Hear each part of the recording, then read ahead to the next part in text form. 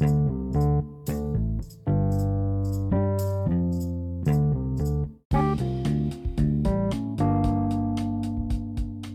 another episode with Wellness with Mo. Hi, my name is Mo, and today's episode was inspired by a video I happened to watch last week with regards to respect. In the video, there was a really interesting quote that I want to begin this episode by sharing it with you. So it basically says that respect is more than just caring for another. It is caring for humanity. And I really want to put several lines underneath that quote. Because respect is not just about caring, it is caring for humanity. And many of us fail to see the point of respect. And many of us, today's world, in this dynamic and fast and quickly moving world, we tend to forget the idea of respect. So respecting diversity means acknowledging and appreciating and learning from the differences and similarities among people. I, as an individual, have long stood by the philosophy that to understand other people, even my darkest enemies, even if my biggest nemesis, I need to acknowledge, appreciate, and learn their culture.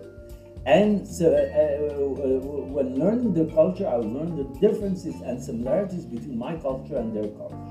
And that is where the problem of the world is.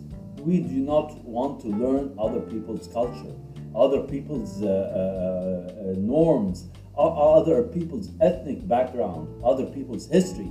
This is where respect for diversity comes really into it. And mindfulness can really help you respect the diversity in several ways.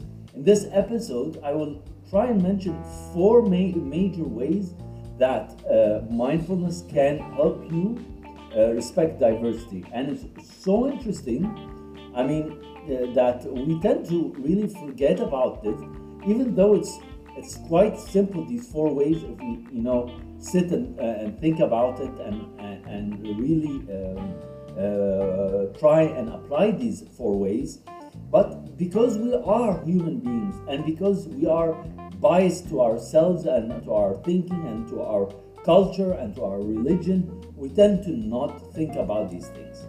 So what are these four interesting ways where you can respect diversity using mindfulness? Number one, reduce bias. Number two, foster empathy. Number three, enhance communication. And number four, promote inclusion. You see, all four of them, when you learn about them, when you dig deep into them, they all are connected together and they all create a more mindful person.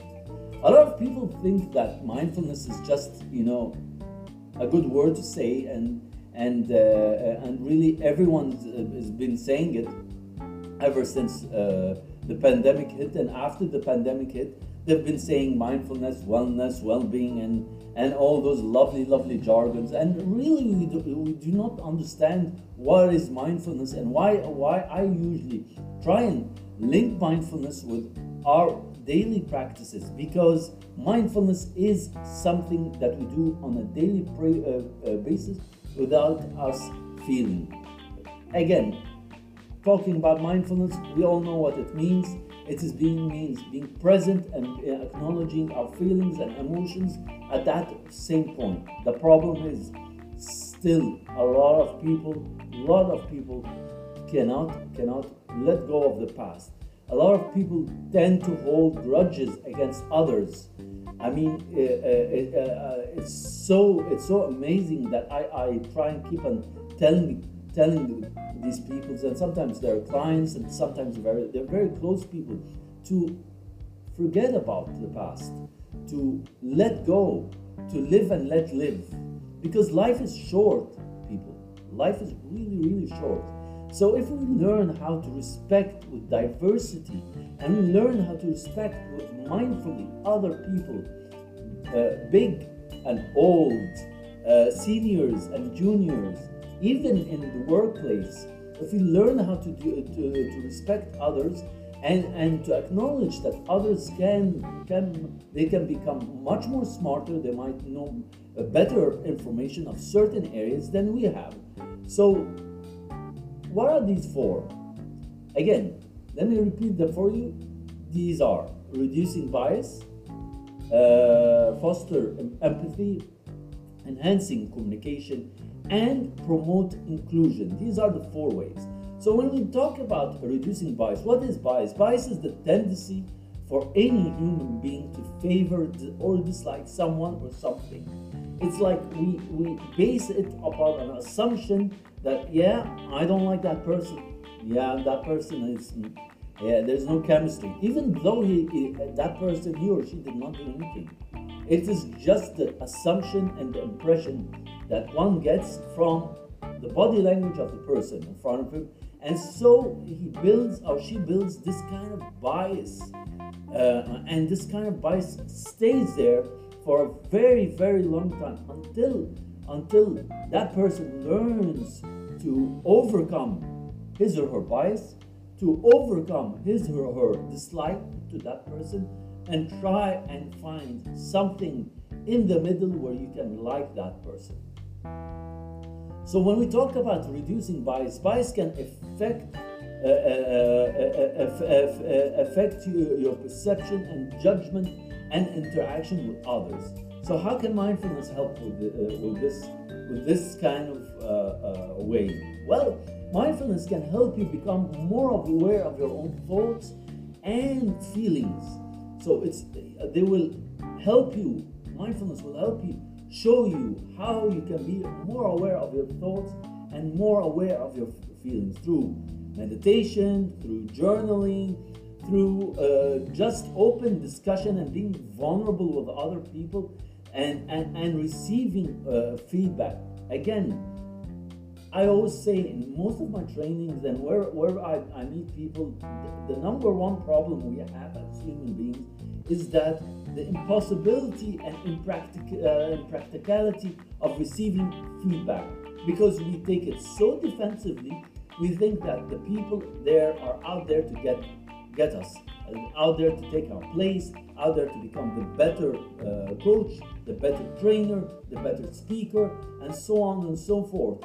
However, when I say feedback, I always mean constructive feedback, even if it is negative, constructive feedback. So it is important to understand that this kind of feedback really helps you when you sit within a group, and even if that person is sitting with you in that same group, and you've already built, that kind of bias that you built. It's important to understand and monitor your thoughts and reasons and feelings towards that person, and try to examine it. Try to put yourself in his place. He might be or she might have the same kind of bias towards you.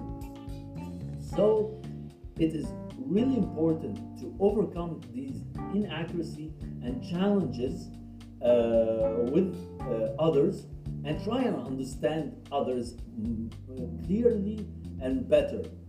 We again tend to do this a lot of time, and reducing bias means reducing judgment.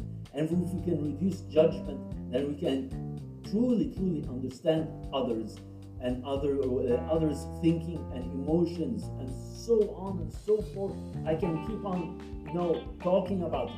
And how does this tie up in respect? Well, it really ties up, because at the end of the day, when you reduce your bias and you reduce your feelings of hate or dislike of that person, so it increases your respect, and it increases your empathy. And empathy is what we're going to talk about in number 2, which is fostering empathy. Like we said, empathy is the ability to understand and share the feelings of another person and show compassion and support. Empathy is not sympathy. And like Brené Brown always mentions, empathy is how we put ourselves in other people's shoes, sympathy is just saying, well, it's okay. It happens to all of us. And it's really, really irritating because sympathy, it doesn't show any kind of respect or any kind of being mindful of that person. So being empathetic and practicing compassion is the number one thing to remember. Still, I meet a lot of people these days who lack the skills and lack the philosophy of being empathetic and compassionate towards other human beings. Either they're older than them, wiser than them, or younger than them. Empathy has no age limit. Empathy is being there for that person, is having your support system. The support system that I keep on mentioning every now and then, every few weeks, I keep mentioning them. Why? Because support systems are important, and these are the people that really, really help you grow. So fostering empathy will help you foster respect. When you empathize and be compassionate with others, it's so important. Empathy is essential for building trust, respect, and cooperation. So it is essential if we want to trust each other, if we want to build a cooperation, if we want to build a successful company or a successful business, you need to foster empathy. It's so important and it's so amazing. Also, it enhances your emotional intelligence, and this is where I talking about emotional intelligence with many of my clients, either on corporate levels or individuals, that one of the components of emotional intelligence is empathy. And you see, empathy is so strong these days where we are so busy and so worked up that we have no time to feel this kind of compassion and to feel this kind of respect of others. So again, practicing mindfulness can make you become more aware, more emotionally aware, and more emotionally intelligent. This is why when I try and deliver, emotional intelligence, I usually use the word the art of emotion, because every component in emotional intelligence, including empathy, is an art within itself. So practicing empathy is not as simple and not an easy thing to do, but it is a must if you want to build trust, cooperation, and a strong business among other people. Our third way where respect helps diversity is enhancing communication. Yes. Communication is the number one thing that we lack as human beings. You know that 55% of our body language is communication. It is the main message that comes. And only 7% of our communication are words that come out of our mouth. And that is, a staggering and amazing statistics. That with our body language and our gestures and our tonality and so on and so forth, we can really foster and enhance our communication, either a negative message we want to send or even a positive message. So enhancing communication is vital for creating mutual understanding. Most of misunderstanding between human beings is a lack of communication. It's there and it's always there, no matter what. Plus, the lack of communication